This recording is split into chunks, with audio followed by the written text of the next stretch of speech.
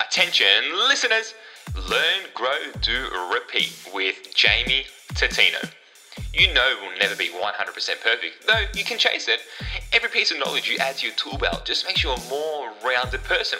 Jamie is going to be raining value every single episode, along with the amazing guests that he has on the show.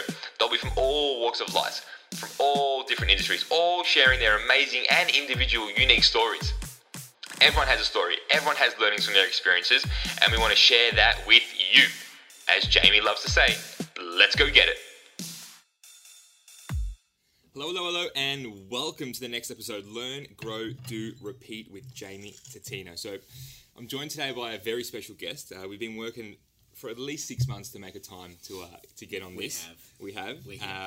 Someone very special, a global business and sales expert, a best-selling author, international speaker, someone I've modeled my success off, also one of my personal mentors, none other than Aaron Sansoni. Welcome to the show. Thanks for having me, mate. Really appreciate it. Thank you so much for making the time. I'm excited to get through this. I know there's a lot we can go through and a lot we can share. So I want to get straight into it with a bit of rapid fire. Favorite song right now? There's so many. I have massive playlists.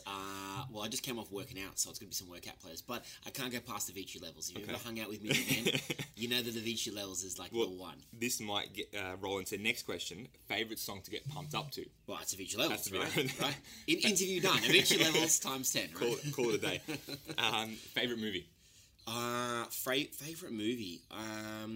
I think if I looked, I loved, because of where the era that I grew up in, I loved when The Matrix came out. Oh, okay. To me, that was a defining moment in cinema history and the way that changed. So I really loved that. If I think about my journey, when I think about movies that I've watched, but I love Marvels. I love the Marvel movies. Like anything that gives you a chance to be able to turn on for an hour or two. Although now I have to have a bit of a penchant for kids movies. Totally. Because Frozen. Frozen. Well, I gotta say, Frozen 2 was shit. Really? Let me just put it out there. Frozen 2 was shit. I haven't seen it. Compared to Frozen 1. On the back of that, favorite superhero. There's a big debate we have at the moment. Favorite superhero? That would be. That's also a tough one. It would have to be Superman because I grew up where you would Video Easy, which is, I don't know if this is your time or not. Absolutely. But we used to, because we were poor, right? So we would go to the section where you spend $5 and you get 10 weeklies. Oh yeah. Okay. And so and one overnight, and obviously the one overnight goes to my mum, right? Correct. I can get that. So I would hire religiously every week every single Superman from the 80s and 90s, right? All the way to the originals. Everyone. I'd watch every one of them over and over and over again on repeat every week. So it's got to be Superman. He's got to be my one. I remember actually hiring PlayStation games and playing those. Yeah. What about Atari? No, that was that's probably from my time. Yeah, absolutely. Favorite book? Favorite book. What am I reading at the moment? Well, I don't really have a favorite. Look, I love anything. We're looking at in my office at the moment, so I'm surrounded by books. I love Richard Branson's Business Trip Bear. I'm reading Mindset at the moment by Dr. Carroll. Yeah. That's on my bedside table. I'm a big. I just recently read That Will Never Work by Mark Randolph. Who's the founder of Netflix. That was a great book. And so I'll say right now I'm really getting into a book called Mindset by Dr. Carroll. All right, Mindset. All right. If there was one book that you could suggest to someone out of all the books in the world, they're like, Aaron, what book should I read? One book. Okay, so I'm going to presuppose that they're going to be more of an entrepreneur business type audience. Look, I think you can't go wrong learning about things like Robert Cialdini's Persuasion and Persuasion. I think they're great books to learn about psychology influence, and that's. To me, if you're going to learn anything, you have to learn about yourself first. You've got to learn about how you can understand. Because when you're learning about influencing somebody else, you're learning about influencing yourself. You know, that's the first sell is you. You know what I mean? So that's a great book, I think, to begin with. But there's so many. You know, when you read so much, and you know, part of your world is education. It's like choosing a favorite child, you know, which I absolutely can right now. You could do. I could do right your biggest celebrity / sporting idol growing up. Oh, Michael Jordan. There's got to be, right? MJ. We're just talking about Michael Jordan. We just were. You know, he's documentary right now. Yeah, he's hanging up. Well, he's actually not physical here, just so you know. Well, there's a picture of him. He's just waiting for me in the lobby. Next interview. Look, I think MJ, for many reasons, he's an absolute athlete. He was never the absolute best at everything, but I just love the fact that he's the best basketballer ever, and one of the best athletes I think to ever live. But I think that him for sure, because of his ability to be, such a champion in what he does. I mean, the fact that the guy goes and crushes every title, and then someone says, "Well, you can't play defense," and so he goes and wins Defensive Player of the Year the following season. Like, that's fucking. That's ridiculously. Well, watching some of the documentaries out now, there's a lot of shit that happens behind the scenes that huge. You probably well, I never knew. Yeah. And then now this is all coming out, and they still turned up game time every night, every second night, whatever it is, and dominated. Yeah. And faced all the challenges. Well, look, for me, I've been very privileged over my time, Jamie, to work with a lot of people that are at the top of their game, and I will tell you that there is no such thing as smooth sailing the whole time. I've worked with singers that all of you will know that I have massive non-disclosures with, and they've got to go out there and sing in front of sold-out arenas every night, and sometimes they can't be fucked. Yeah. And other times they're human. and other times they've come off challenging personal stuff. They've come off breakups. They know not to read the reviews. But then they go and they read the reviews. Totally. And then that's a huge mindset issue. So there's a lot that goes on behind the scenes, a huge amount. And then as you grow in your success, like Jordan has. You've got to deal with fame. You've got to deal with fortune, and it might sound people that aren't famous and don't have a lot of money don't sit there and say, "Oh, it's such a burden to bear." It really is. Yeah. Like, you could not pay me enough money in the world to be Justin Bieber. Could not pay me. I would never trade the life where someone can literally never leave their home and be like that. That's to me. That's me personally. He loves it. Maybe he loves it, but the psychological impact on we've seen it with like him. That is huge. Yeah, we've seen it. It's absolutely huge. It must be tough, but again, like that's. Well, some of us remember Britney Spears, totally, she just goes and shaves her head randomly, So it's so for me, Michael Jordan and talking into that, Michael Jordan on being Michael Jordan and still winning consistently and now being worth $2 billion. What you realise when you see those documentaries is there are so many points where he could have stuffed everything up, blown it all up, and not made it work. But he pivoted the whole time until he created the success of what he is now, Michael Jordan. He obviously would have had a good team around him as well. Huge. You'd imagine. Well, you see through the documentary how big Scottie Pippen was and all of the other support cast in the team. So he couldn't have been there. And that's the reason why, for me, I really loathe it when people say that I'm self-made. And I get it all the time. When people interview me or where they do an article on me and they say, Aaron Sansoni, self-made. I'm not self-made. I'm not. I'm the number one part of my success is me. But there's other components. There is there's my wife. There is my children. There are my team members. They're my coaches. They're my trainers. They're my investment bankers. They're my advisors, my board of advisors, my mentors, my coaches. There is no self-made. Self-made. I think if anyone says they're self-made, I think that they are being disrespectful to those that have come before them. And that's when when you look at Michael. And you look at even the documentary, he's talking about everybody else. He's talking about Dennis Rodman, who was the most controversial figure back then. Like, I remember when he married himself. You know what I mean? Like, that was everyone like, what's going on, right? But so, it's got to be Michael Jordan for me. Oh, good. Love it. One thing that you hate or dislike, and it can't be coriander. I actually love coriander. I don't know what the fuck is the problem with coriander and people in coriander. So what do I know? Something I dislike. Oh, that's easy. Wasabi. Wasabi. And peas. Okay. And then wasabi peas. And then I was standing there once a little while back, and I was standing at a cafe or something, ordering something, and I looked down and there's fucking dried peas and wasabi in the same bag, and I thought I was being punked. I'm like, where's Ashton? Why am I being wasabi peas? Who the fuck put those two things together? Right? Wouldn't have expected that. I hope I can swear on your podcast. Sorry, you can go for it. I swear all the time. Funniest or craziest thing you've done? Funniest or craziest? Oh my gosh! You've seen some of the things I've done. What have I done? What have I not done? Craziest things I've done. Look, I think that I try and do some things that push my boundaries every day, every week if I can. I think, some things, that people can relate to, like, we've skydived. I've skydived with you. I think I kicked you out of a plane at some point. Yeah. So look, that was a bit of a crazy fun thing to do. But look, I mean, it's, when I was living around the world, I think traveling to countries to have a party and then travel back. And look, Jump on a train. there's just no, there was no train. There was jets. And there's some things I can tell your audiences, and there's some things I can't. So look, I think probably some of the craziest things I've done is one of my clients. He years ago, I was in America, and he's based in New York. And he said, let's go and celebrate. And I said, that's cool. And so we went to LaGuardia Airport, and then we hopped on a plane and we flew to Vegas to party for that night. And then it was all night, and then the plane was booked to take us back at like 9 in the morning, and it was just carnage. But for me, I was like, yeah, we're going to go to like a local bar, a local club, have a nice dinner, and then we're on this jet, landing in Vegas, and then as soon as that happens, that it's it's game on. It's not like you can't be like let's just have a few beverages here. This is a party. Hang on. So that was some fun, crazy stuff. Good. Book or audiobook? Audiobook for sure. Summer or winter? Summer. Proudest moment personally, and then proudest moment in life? Kids, for sure. I think having kids. I think kids changes you in a really positive, amazing way. They make you slow down. They make you see things differently. Yeah. So proudest would be definitely kids.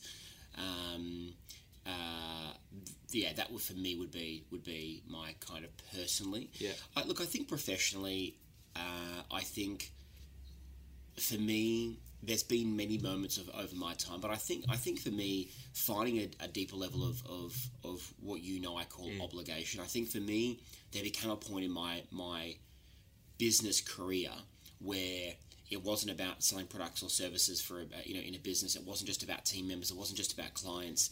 It was when I hit a point where I realized that every business has a real deep level of obligation to do something. And so for me, professionally, some of the best moments for me is when I realized that a lot of the things that I was doing, there was a really deep meaning behind those things, and it was giving me this kind of energy source, right? We talked about all of the Marvel movies, like Iron Man, right? Yeah. It's kind of gives you this energy source that you can tap into whenever you need, and it's no longer about you, because I think that you get to a point where it depending on who you are, but most people get to a point where it's that they've got what they need. Yeah. Like there's only so much money you can have in a bank account. There's only so many houses you can have. Bedrooms, there's only so many cars, so many bedrooms. And for me, growing up, how I did, we didn't have much, and I didn't become one of those people that then suddenly made money and went out and bought everything. Was dressing in fucking Versace pajamas and shit like that. Like my wife and I both come from very similar beginnings. So for me, hitting a point where some of my proudest memories are where I hit a point where I realized that a lot of what we were doing, it wasn't for us. Like when I dressed somebody in my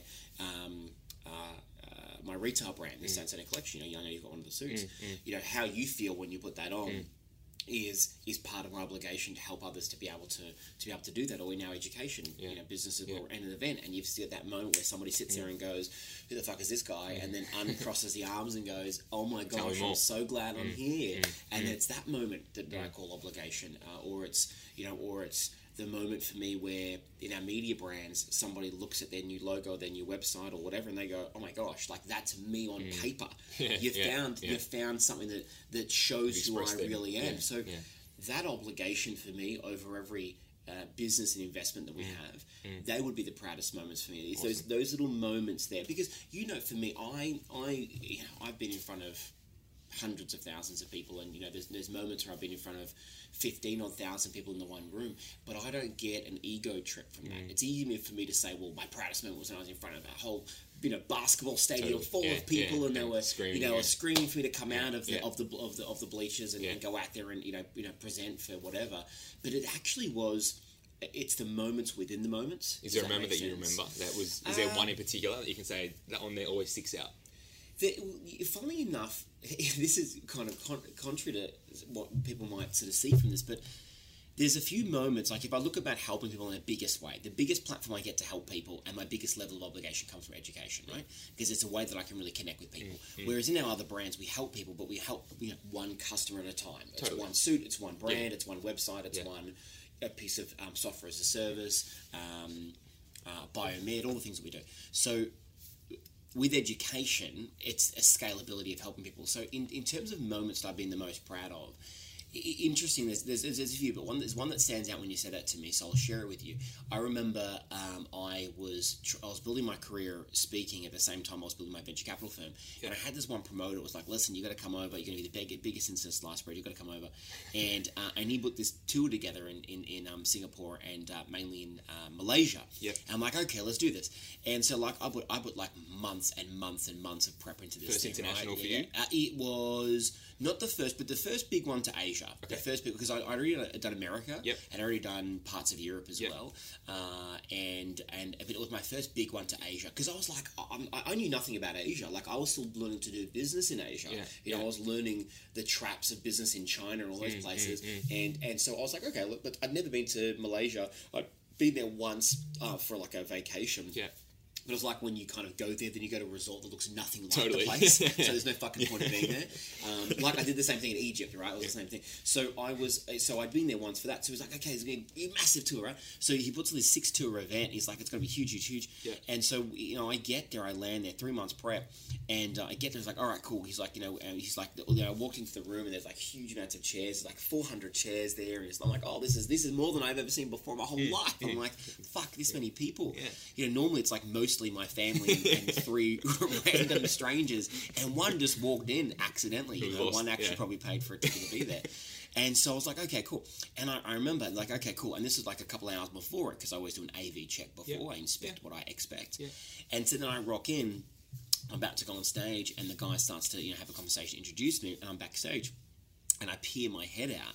And there's this room of 400 chairs, my very first big gig there, and there was 4 people sitting at the front of 400 chairs. Event one. This is event 1 of my first major Tour. Asian tour. Yeah.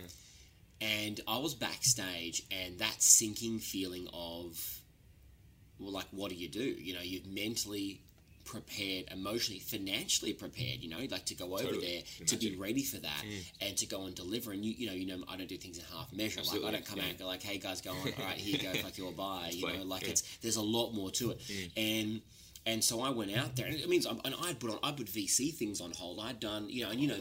Every time I go out and I do an event, there is a direct impact on my VC firm. Totally. I can sit there in this office where I'm sitting right now, where you literally sit on the couch where I do thousands of deals on, and do more deals than anything was ever going to make me doing that. So I'm sitting there, and I just started to go into that mindset of how much I'd lost by not being ready for not being putting so much into this moment. And then I looked out there in the disheartening moment of knowing that you've got 4 people there. So I just hit this moment. I'm proud of myself, I think, in that moment, because I hit a moment where I said, you know what, I don't give a shit, because when I first started there was only 1 person in that room. Now it just happens to be a bigger room with more space, and there's only 4, but you know what? There used to be none, and there used to be 1. And I remember going out there, and I just crushed it. Like, I just went out there, I'm like, all right, like, there was the whole, the song people. goes out, the video, I'm running out to 4 people, and I get there, and then it turns out that one of 2 of them were husband and wife. And the other 2 worked together in the same business, but they were so I'm just in the front of these guys, and it was like we had the most intimate but powerful event I reckon that they've ever had. But I was proud of myself because I didn't say bad luck. I'm not going to do this. It could have been easy for you to just say, fuck, this is not what I signed up for. This is not it wasn't my event, it wasn't my, but it was in a moment where I said, you know what, my integrity is, I'm going to play full out here. And my ego was bruised. You got to remember that there was a moment to learn about what I stood for. I'm literally backstage going out to see 4 people. So instantly you go, it's like, imagine fucking being a singer and being like, I've got a 10,000 person stadium, 100,000 person stadium. And if we look at numbers, let's say that Taylor Swift works out in a 50,000 person stadium, she walks out to have 400 people in the front row, and everything else is bare. She'd be like, where has everyone gone? Yeah. So it was an ego bruise. Yeah. So I think proud for me would be in those moments where I built even more character, and that would be some professionally proud things for me when some things have gone. They've gone wrong. Like, it's supposed to be a full room of people that are there to hear that message, and no one's there. But I'm proud that I played full out, as if there was 400, as if there was standing room only Correct. in there. Like, Yeah. you've been to those events with me before, Totally. where there is legitimately No standing chairs room left. only, there's no chairs left, and people are squeezing in the door. Absolutely. And obviously it's very different these days. I feel very 100%. humbled that Yeah. people, want to hear my message and Absolutely. maybe know who I am, what I do. Yeah. So, that's, but I think proud moment professionally, lots of them. Yeah. One of them, and this came up Particular. in my head as soon as you said that to me, Yeah. was me putting ego aside and going out and delivering. And I really believe it's some of those building blocks that have enabled me to build to where I am today and to where I'm going. Well, how you do anything is how you do everything. Yes. So in that moment, you could have, Yep. again, but you stood up and then, the And next event there might have been 10 people. And you know then- what? I know many people that have walked out of things like that and said, I'm not doing it. In a way, it would You know? almost be acceptable, but then that's the difference between making it to the level that you've got to, or just making it and playing on the, the amateur league or the small tier Yeah, two and, sort of that, stuff, and that's the you thing know? for me. Like, and there is many people that in every business can be a bit more prima donna. It's like if you're a manager and you're used to having 10 staff members, and suddenly 3 resign, and you start to throw your toys out of the pram, and start, as opposed to go, you know what, I'm going to take on 3 jobs until we get those can people. find those replacements. Yeah, absolutely. And it's that in every career, in every moment, there's those moments that suck. There's those moments where you could be a young entrepreneur listening to this right now, and you're thinking about starting your side hustle or your main hustle or whatever, and you hit a moment where you're really tired and you're like, I just want to go to bed. And it's that moment where you go, well, let me just go get another coffee Totally.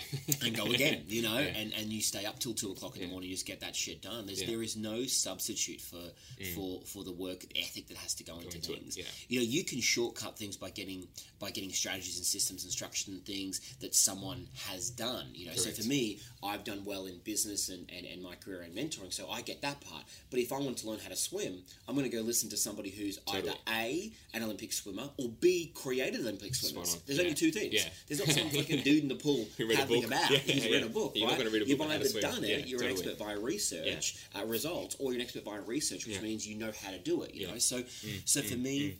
That was, for me personally, there was some proud moments where I didn't give up on me. I didn't give up on those that were there. And I didn't let I didn't let ego drive me. Yeah. I let my obligation to know that I had to serve those 4 people and serve those 4 people well. Like there was 400 there.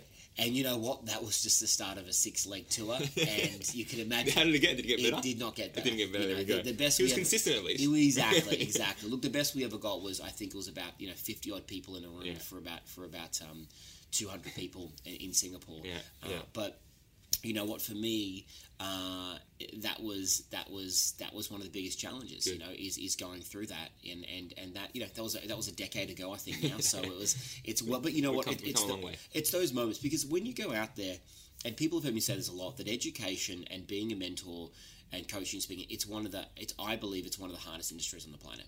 Because number one, you are the product, which means that when people say, oh, I don't like my cup of coffee, it's like, yeah, okay, but I'm the cafe owner, I can remake you a cup of coffee.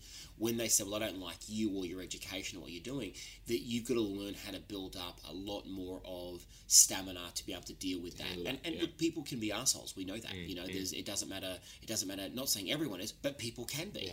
And you can't please everybody. So for me, the ego bruises that go along with some of those things as well, in the beginning when those things happen, it's challenging. Like imagine you launched your book and not really many people bought it. You'd be like, oh, okay, I could do that again. Imagine you launched a brand new interior design business, or you're selling phones or whatever, and it doesn't sell as well. You can kind of go, oh, it's okay, we can rebuild. But when you don't sell out a room that people want to come and hear about you, that's where the ego bruise comes into it. And that's the reason why it's the hardest industry, one of the hardest on the planet, because I wouldn't say it's the hardest because I haven't seen everything, but it's one of the hardest on the planet. It's certainly the hardest thing that I do, and it is the most rewarding, and that's the thing that is special about it as well. So definitely as a proud moment for me would be those moments, the hard Those little moments. moments, where you look back and it's like, where you the could have hard folded, moments. but you didn't. Tell us something that no one knows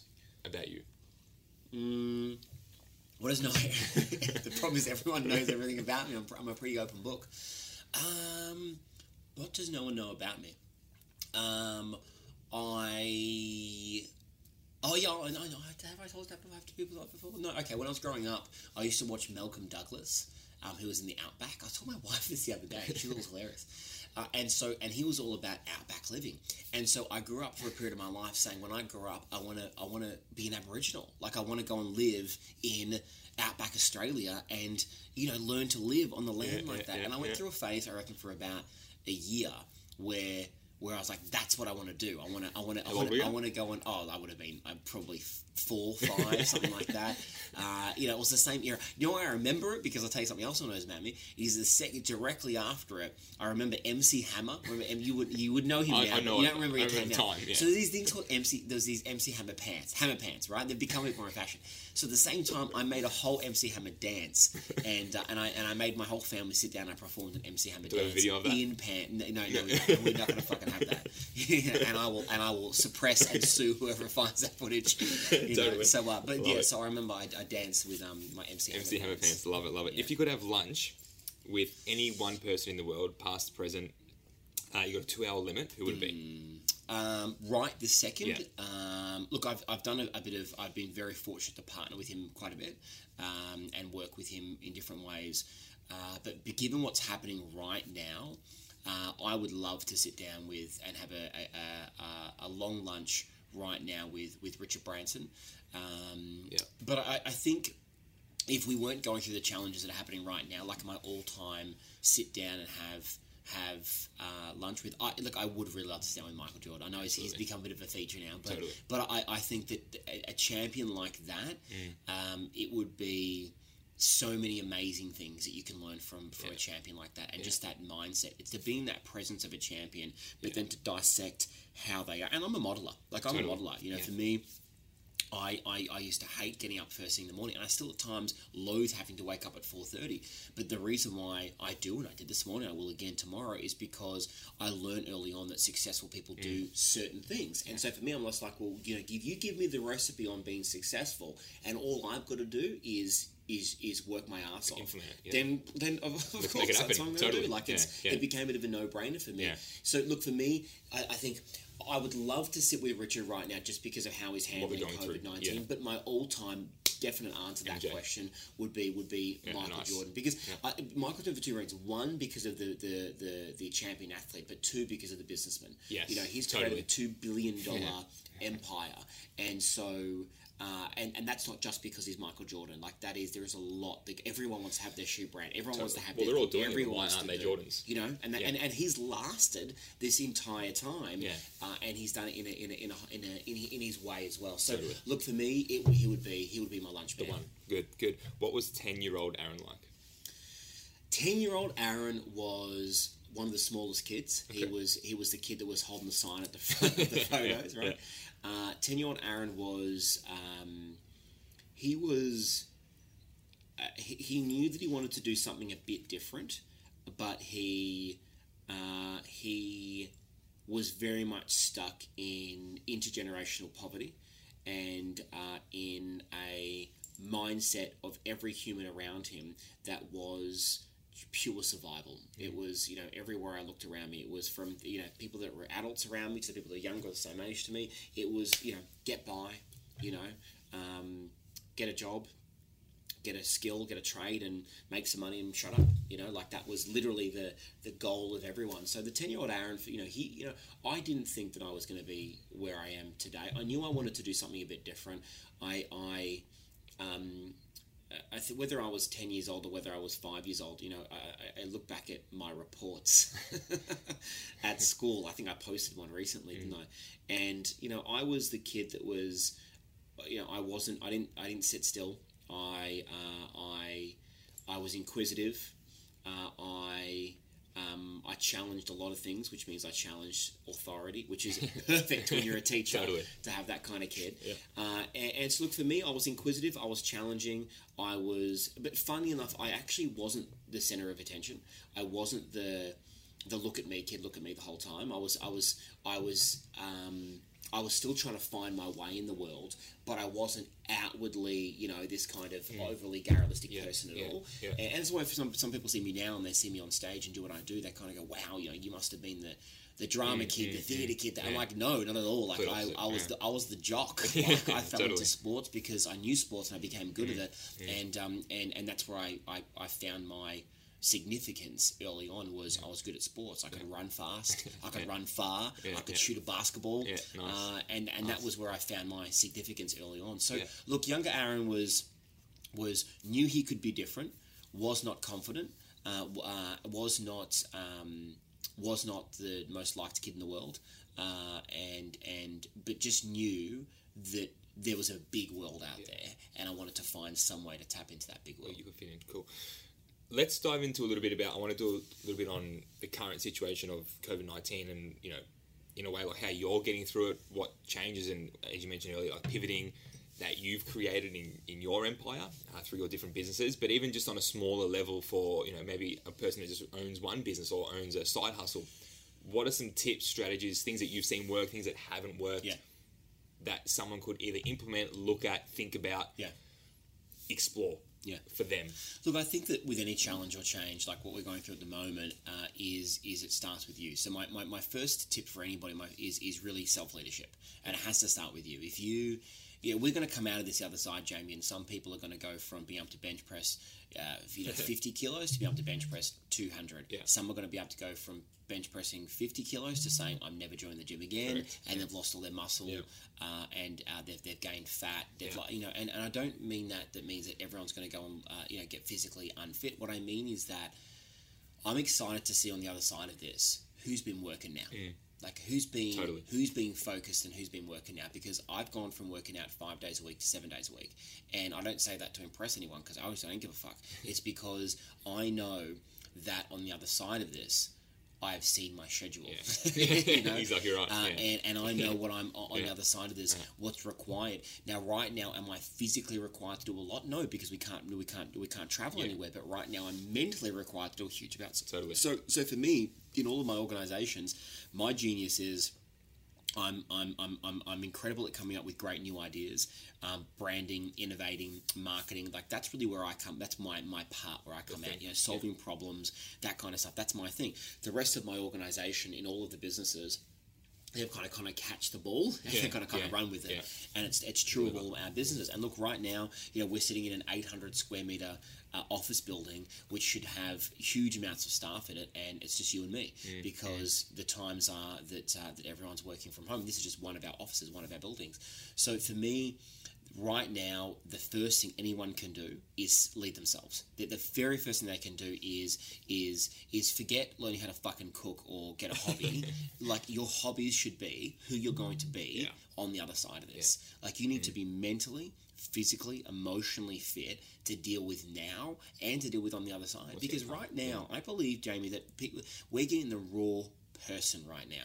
If somebody is running right now, it's because they've always been running. They've just had the illusion in front of them, the optics that they've been fine. Whereas now it's like, hang on a second, if money's getting dry, and you're always someone that never dealt with this shit around your money barometer or whatever might be coming up for you around money, then you're running saying, "Oh, I don't have any money, things are going to fall apart." You're always that person. It's just the success of the last 30 years we've had in Australia economically has clouded the fact that you're always a scared person when it comes to money. So all that shit's been stripped off. You know what I mean? It's been stripped away. That's true. All of it's been stripped away. There's nowhere to hide in a way. There's nowhere to hide. You're seeing right now from every person on this planet that's being affected by this is their raw human ability to be who they are. Perfect example. A couple of days ago, Richard Branson puts up his island for collateral to raise capital. Right? How many billionaires out there are putting up their home, his home that he loves more than anything, right? Is NECA. You want to hang out with Richard? I'm like, I'm on NECA. I'm not NECA. I've got to go to fucking NECA to do it. So 6 months of the year, he's spending time on his island doing it, and 6 months traveling around. So he's gone and put his collateral of his home up to make sure that he can do his businesses. Other people are letting go of all their staff, not giving a cent to anything else, and saying we're going to go rehire what we can.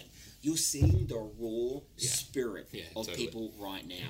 And if you've got people that are getting challenged and they're going to some kind of hibernation with themselves or lock down themselves, that's the sort of person that they are. Now, whether they like it or not, that's a fact. Correct. If you're dealing with this well, it's because you've done something before this. So listen, number one for me, it will be self-leadership. If you can't work on your mind, your body, your spirit. So for me, physically, get up every morning, get moving, do something. I'm not a personal trainer. I'm not going to sit here and say everyone in here should be doing 100 reps and bullshit because I don't know every one of their listeners, right? Correct. So for me, I talk about your life fitness being the trait of your life. What physical fitness does your body demand for you to be able to be James Tatino, to be Aaron Sensei? What does it demand for you? For me, I've got 2 kids, I've got a wife, I've got several major entities that hold huge amounts of brands and companies. I educate, I travel the world. All these things require me to be physically fit, emotionally fit. I'm not, got to work on me. I've got to make sure I'm working on, what I call my life DNA. The things that I work on and designing my day and kind of working out how do I want to have my day, and have that day set out so that I'm starting right. I'm doing my gratitudes, my affirmations, all the things that I talk about now within my new wellness program, and then starting your day right, and then going into your day, getting really clear on what needs to get done. If you ever find yourself sitting there and staring at the screen, kind of like, what do I do, or not feeling productive, it's because some element is missing. Yeah. You know what I mean? So number one, it's self-leadership. It's working on yourself. The second thing is people have to learn how to innovate. Yeah. And they've got to look at their current product, and they're going to say to themselves, what can I do differently within my product? So it's the exact same product or service. How can I innovate it to be able to do home deliveries, to be able to make it go on, sell it online versus, what can I do? I've got, my myotherapy who, all she does is stab me with needles every time I see her, right? And that's what she does. Yeah. Well, she can't stab me virtually, but she can do consultations to give you some things that you can do to stay in shape until you're able to be back on the bed and then get your dry needling again, right? It's probably not the most, the best experience, but it's something. But you know what? She's not making the same money, but she can still get on and say, listen, I can't be there to do what I do best, and that's what she does best, but I can say, look, do this, maybe do this, and that's going to be good for you, so when I see you next, your body isn't completely think about that customer experience, she's keeping that touch with you, Absolutely. And then you're going to go back when we're allowed to. Innovating what she currently does. Yeah. The third thing is pivoting, right? So pivoting is where you create a brand new offer to somebody, a brand new service, a brand new thing. So that's a brand new thing that you're doing right now. So it could be, we were doing myotherapy, but right now I can't. So what we're going to do is, if you go to see a myotherapist, you care about your health in some way, right? So maybe it's okay. We can't do that now, but we're going to go and team up with someone like you that does meals, and we're going to go say, listen, while you're at home, we want you, some people that have used my myotherapy services in the last year to be able to keep healthy and fit. So we're going to go create our new meal range. We're going to do something with that. So third would be pivoting. The fourth would be it would be an extension to pivoting, which is leverage. And leverage would be looking at a greater level of partnerships, looking at your database and saying, what do they need? Like for me, there's gold mines people are sitting on, right? Like think about it. You can have a local cafe that has those little membership cards for people that come and they get their coffee, right? Well, you've got 1,000 people that live around the area that are buying from you. Some cafes right now are closing down. Some others are still staying open. But the ones that are leveraging are the ones that are doing well. So you've got kids being homeschooled across Australia and across the world. They're literally sitting at home. So people aren't going to the cafe maybe to go out there and get a coffee or something like that. So leveraging could be, we've got 1,000 people that are in the area that all come to us. Well, why can't we create art supplies? Why can't we go and drop off art supplies to all the kids in the area? Why can't we do kids meals? Right? Why can't we go like kids' meals would be like a pivot because it's what they currently do. Correct. Leverage would be saying, look, I don't do kids supplies, but if you pick up the phone to a toy store that's closed down because no one's going, and saying, I need you to create me 50 at-home fun kid packs for under $10, $9.95. You go out to your database on your cafe and say, listen, here's what we're trying to do to support the community. Here's a couple of things you could do. We can drop them around. So it's people that have to look at their database and then say, how do I leverage the data that we have? Yeah. So I go back to point one. If you don't lead yourself, you can't be in this space You can't be in those three. You're sitting there going, oh, but Aaron, I just want to get back and stab people again because that's what I do as a dry needler. Or I want to get back to serving coffees and back to normal. You know, you might get back to a normal, but you're missing out on the opportunity to create new offerings that were never there before. Like I own several media brands, as you know. The influx of people coming to us and saying, Aaron, can you give us a website, social media, and online sales in 24 hours? You look at their website and it looks like someone threw up on a page. And you're like, and what have I said? They're like, there are people that say, oh, our business is based on referrals. Yeah, I know. Yeah. How many times have you heard me say to people all over the world that if your business is based on referrals, your business is dying? Yeah.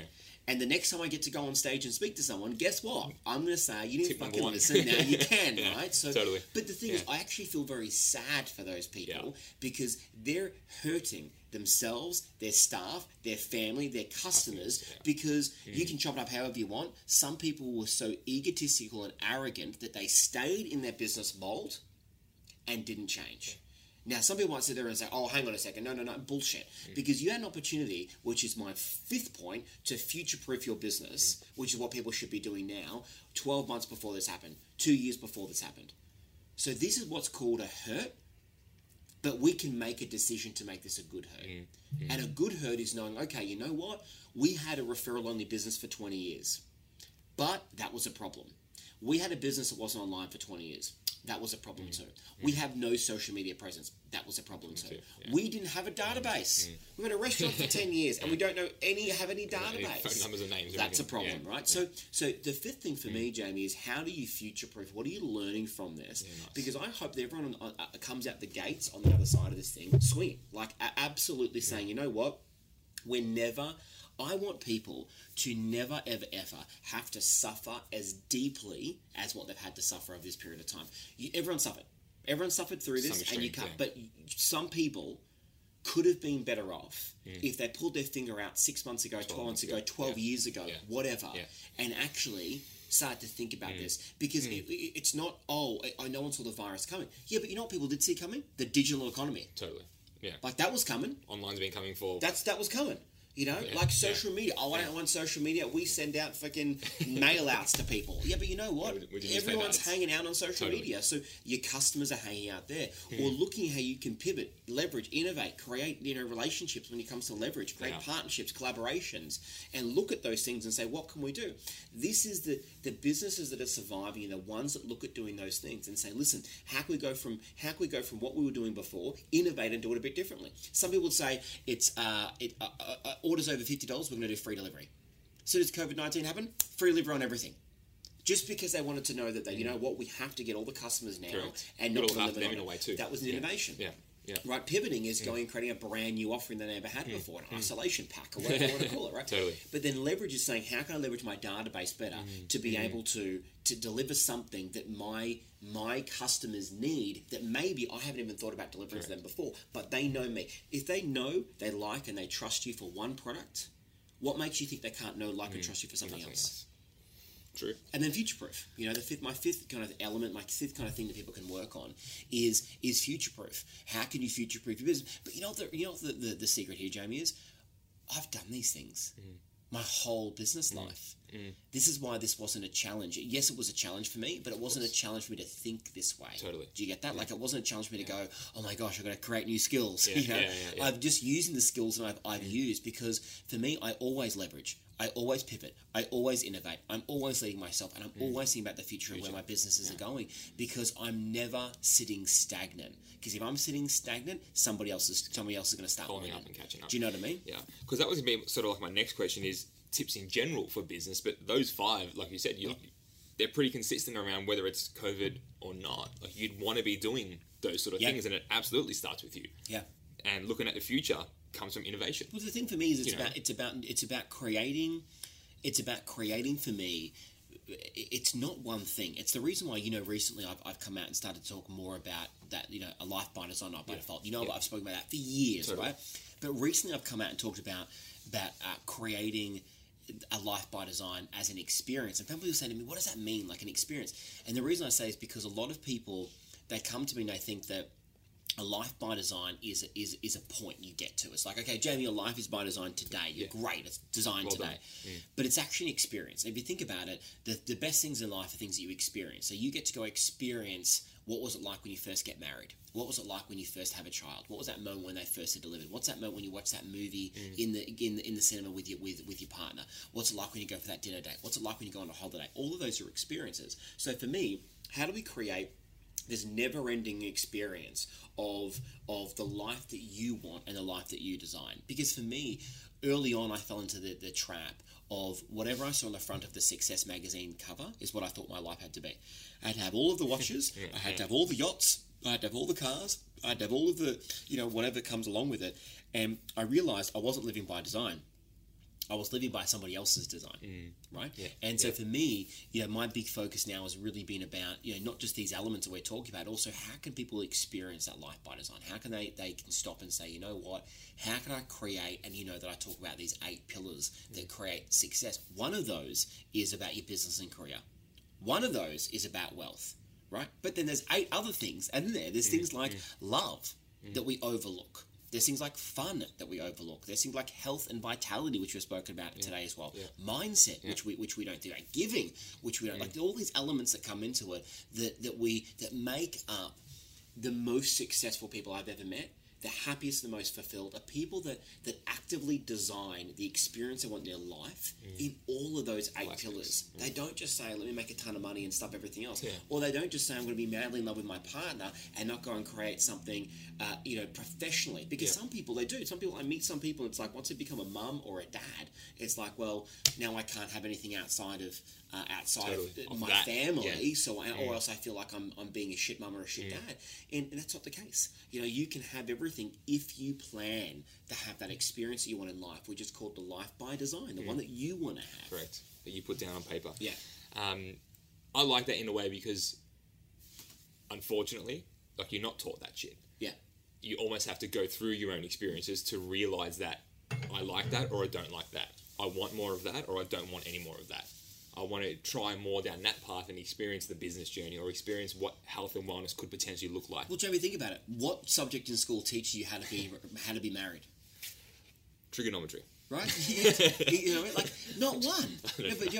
Not one. Totally nothing. But you have to spend your whole fucking life, if you choose to, literally a big next to percentage somebody, of it, totally. and you don't know how to do it. You're not taught the best way. You don't know how to do it. Yeah. What teaches you about love? How to work out someone's, how to love them, how to communicate with that person. How to self-love. No one teaches you that. How do you love yourself? They teach you how to get a job. That's make money. Yeah. But how to be wealthy? Wealthy is how do you keep and grow money. No one teaches that shit. Yeah. Right? My teacher didn't teach me that stuff. No one teaches that stuff. You can go and specialize something in university and maybe learn a subject, but then no one teaches you how to do any of that. So we literally I'm not totally against the education system, but what I am against is that we aren't really building people to have a great life. What school does is it builds people to be able to go and take on a job. Yeah. Because if we didn't have that, then our economy wouldn't work, right? So it's literally getting people ready to be able to take on a job. The challenge is now we are catching up. My daughter does meditation now at school in grade 1, right? Which is great, right? Meditation never fucking happened at my school, right? Meditation was going to sit in the corner. It was like they sit down, they have mindfulness and things like that, which is cool. But that's only one of my 8 life pillars, which is mindset. Yeah. It's one of my 8 life pillars. Should open a school. Right? Yeah. Harrison College. I know, right? But that's the thing. So for me, it's about people that can really experience that. And if I think that even if you're sitting here literally as an entrepreneur, you own a ton of businesses, for me, the biggest lie people have sold is that you can't be super successful in everything, only in one thing. And then everything else has to kind of just tail on, whereas it's bullshit. You can be successful in everything, but it absolutely takes commitment, it takes strategy, structure, learning, and then it takes consistency every single day. Turn up every day. Every single day. You've got to be able to do that, For you, thinking back over your large journey, what was something that someone said to you that really just stuck with you? Whether it's, a mentor or a coach of yours or just a family member or something that someone said that you might just draw back on. Like when times get tough or times are great, what's something that you just say, I remember that person said that? I've had some great Little one-liners or whatever. Great mentors over my time. Look, I've had some great people around. I think, look, given the current climate right now, it reminds me of one thing that one of my mentors said to me a long time ago, and had a physical prop for this as well. So it's very dramatic. But I remember I had a meeting with him years ago, and I remember I worked for him at the time, so he was an entrepreneur. And I was there because I wanted to learn. For me, my thing when I was younger was, I'm not here to make a ton of money. I'm here to learn. Yeah. Like, that was my currency. I'm like, if I can learn something, because I learned really early on, really basically logically, if I can learn something, I can have a return on my investment every day. If I make money today, I make $100 today. Well, I can only make so much with $100. But if I learn to make 100, then every day I can make $100. So in a week I've got $700. So I fell in love with education after hating education throughout the whole school. So I remember one of my mentors said to me, he was someone I learnt from, and I remember he came into a meeting and he slammed down on the table this massive piece of rope. It was one of those big shipyard ropes. And we were supposed to be meeting for about an hour, 45 minutes. He slammed this piece of rope down because I had some challenges that were going on. And he said, "See this piece of rope?" I said, I can see this piece of rope. And he said, "In life, you're either going to climb up it or hang yourself with it. It's going to be your choice." And he walked out. That's all he said to me. And I stood there staring at this piece of rope, thinking about what he said to me. In life, you're either going to climb up it or you're going to hang yourself with it. But both are your choice. So I think right now, It's pretty fitting for right now. I take something from that, that we all have rope. The difference is we're either making some bad moves and metaphorically hanging ourselves, or we're making some good moves and we're climbing up the rope. But the things that you can do with that rope depends on what you decide you can do.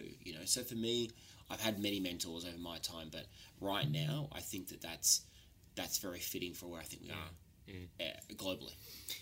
To start wrapping it up, because it has been very, very insightful. I've taken lots of notes. I've got almost a page and a half worth.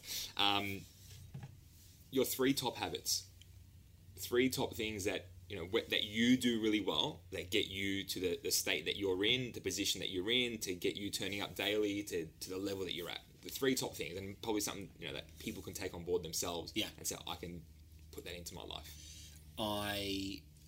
My first top thing is that I see myself as the number one asset in my life.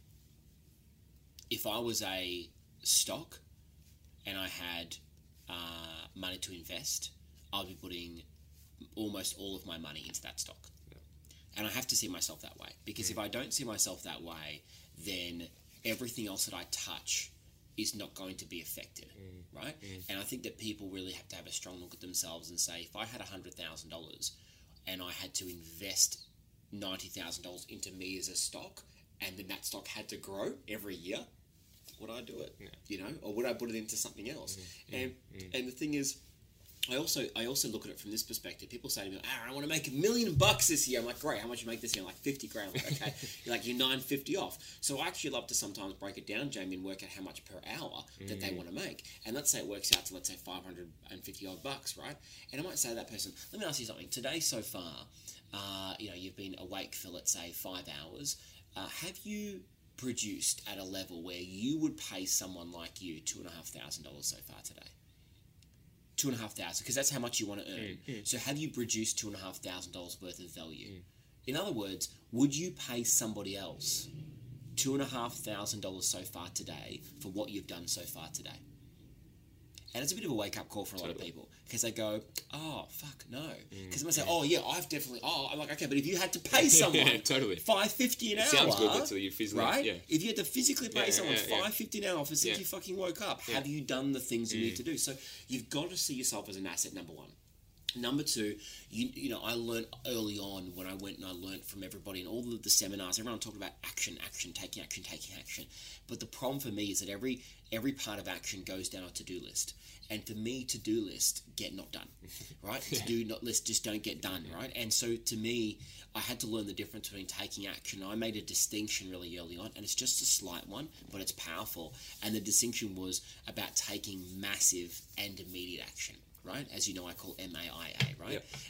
And for me, taking massive and immediate action is a major difference on taking action. You see, action is, I'm going to do that. Yeah, let me write that down. Like you might be listening to this podcast right now and go, oh, I love what Aaron said. I'm going to write that down, and Tuesday next week, I'm going to action that thing, right? You know, I'm definitely going to join that gym. I'm going to get up at 4:30. You know, bullshit. You need to do something now. You need to find 2 or 3 things that you can do right now. And so for me, massive, which means big, right? Scary, and it should push you because everyone has a different level of massive. My level of massive is different to my level of massive 5-10 years ago. Correct. So every year my massive gets bigger because that has to scare me. And immediate, right now, action. So for me, my to-do lists are anywhere between, let's say 4 and maybe 8, 9 things I need to get done that day. I used to do a list of 35 things because it made me feel good. Some fucking dopamine writing down. Oh, right, it's great, so many things. Look at me go. But now I've got 3 to 9. I just things I need to get done, and I've got to cross those things off every day of what I need to get done. I'm very clear on the massive action. So number one for me is that you have to shape your life into one where you see yourself as a number one asset. Because if you're going to go buy houses, buy businesses, have a family, all those kind of things, and not invest into you first, then you're being a fucking idiot. It's as simple as that, right? Number 2, action. It's not action, it's mass media, which means you need to do it now. Now is the now. Now is the now. Like it's we've got 4.7 seconds till our brain talks us out of something. So you've got 4.7 seconds to take some action right now, and that's been proved recently again by neuroscience. So it's not just rhetoric. It's literally exactly what the brain looks at and says, you have to do this now before we talk you out of it. Because your brain is designed, it's millions of years old, right? It's designed to make you survive. Right? It's not designed to make you thrive and be an entrepreneur. Totally, absolutely. You're fucking crazy as an entrepreneur, right? Risk and doing what's not right. Exactly, right? Whereas your brain doesn't want to do any of that. Correct. So number 1, you have to see yourself as an asset. Number 2, you have to take massive and immediate action. And number 3 for me would be about being really clear about the life you want to have and sitting down and saying, what do I really want? So what life do I want? If I was to design my life right now, what would it look like? Who would be in it? What would I do? Where would I go? How much money would I have? What kind of body would I have? What kind of friends would I have around me? How much love would I give and what I expect back in others? Right? What do I want to have come into my life?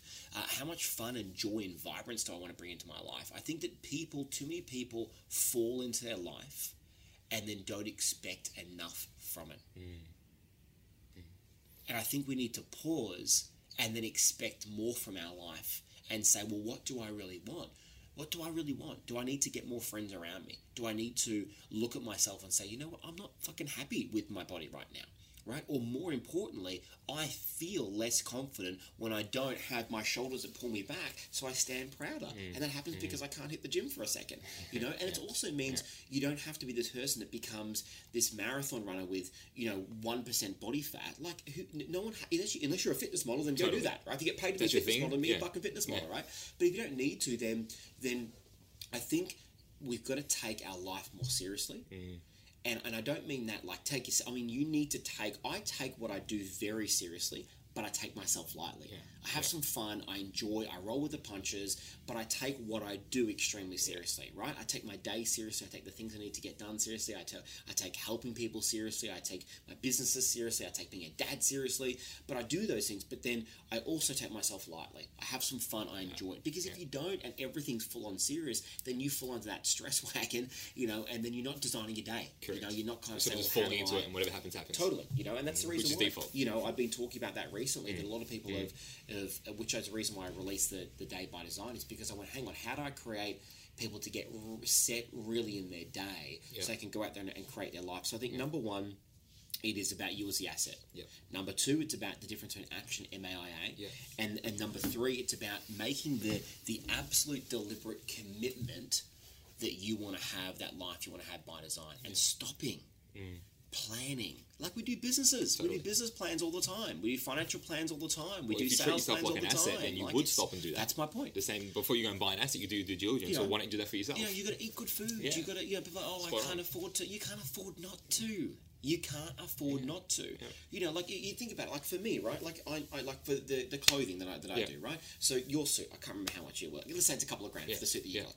If you put that suit on that Santoni, if you put that Santoni collections on it, you walk out there and you feel $1 million, and you go and you close a deal for $5,000, $10,000, $100,000 for as many times as you want to do that. As long as you fit your suit, just don't change your body shape, you'll be fine, right? Then to me, a couple of grand on a suit, as an example, is giving you an ROI. Totally. You go get a haircut that costs you $20 more from a salon down the road that makes you feel even better, and you go out there and you produce more than a $150 haircut.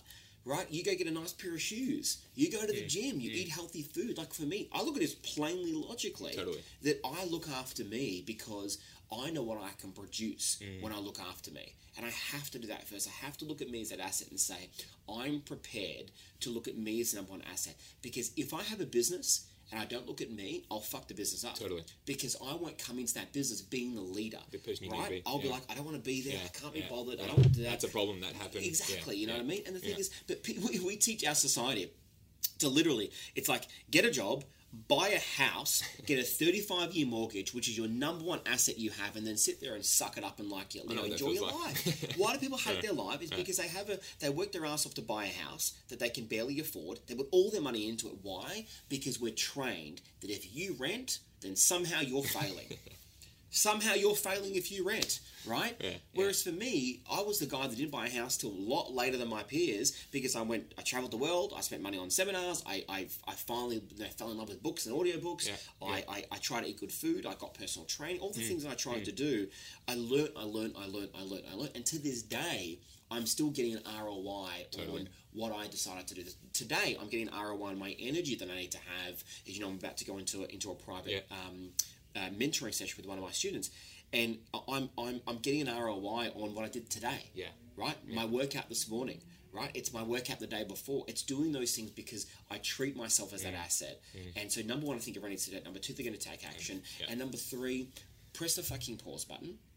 Sit down and go, how do I want to live my life by design? What are the things that I can do now to create that life that I want to have in all of those categories that I talk about, right? I'm sure you can give the guys a link to LBDX, right? Yeah. And what do I need to do? How do I need to work on these areas to then go out there and create the life that I want to have? Do you know what I mean? think now, during the time that we're going through, this could be it should be a great time where you can pause for a night, half a day, or more, whatever it looks like, to say, I want to do more of this. I don't want to do that anymore, because you can, and it is a time to implement. And like you said, you're training 7 days now compared to 5. Build that habit, build that routine for someone who doesn't train, wants to do some more reading, education, do a course online. There's so much stuff you can do online now. You knowing me, I'm not going to go back to 5 days. There you go. You'll probably find about an 8th day somewhere. Exactly, it'll become a new habit for me, And so I just hope people see that this is an opportunity right now to do some amazing, incredible things, and they can either limit themselves to their imagination or lack of imagination right now, or they can make a decision and a commitment to do something great right now. This is a gift. These challenges are happening right now.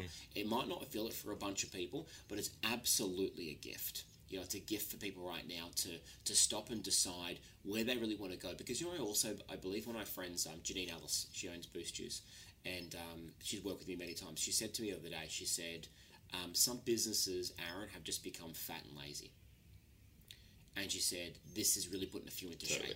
Nice. And you know what? I like that. Pretty fitting to Boost Juice as well. And it's true. I mean, it's true. Like, some businesses have just become, I call that fat success. Totally, you do. You've heard me say that before. Yeah. It's fat success. Yeah. People that have been fat success right now are the ones that would have fallen off a fucking cliff because of all this stuff that's going on. So this is a bit of a wake-up call for businesses to say, maybe we need to watch the numbers here a little bit more. Totally. Maybe we need to invest in the right things. Like, if you've got a team and your team can't sell for shit, then you need to get sales training. Totally. If you've got a customer service team, but they don't really know how to give customer service, if you have a business with no innovation department or person that creates new stuff, then guess what? Now's the time. Now's the time. So we have to start investing in things that are actually going to make a critical difference in our life right now, in our business right now. That's what I mean is the fifth element that I gave you, which is that future proof. Correct. Like, what can I do now to make sure I'm never going to be in this challenge again? Well, even think about it now, like, you can look back 10 years ago and say, I did all those particular things to get to where I am. Think about in 10 years' time, look back and say, shit,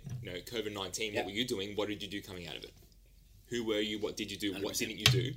what can you look back on and say, wow, that was the game changer for me. Absolutely. But Aaron, thank you so much for your time. I really appreciate it, honestly. I'm sure the listeners got a lot out of it. I will put in the LBDX link. I'll put in like your website if anyone wants to learn any more about what you do. So they can reach out. You can go to joinlbdx.com. I just say it slow because I stuff it up sometimes. joinlbdx.com. And there's a 7-day trial on there. Cool. So they can jump on, they can learn it. I'll put that in the show notes as well for everyone as well. But again, thank you so much. Welcome. And everyone out there listening, thank you for joining in today. We look forward to seeing you and hearing you on the next episode. Until then, take care.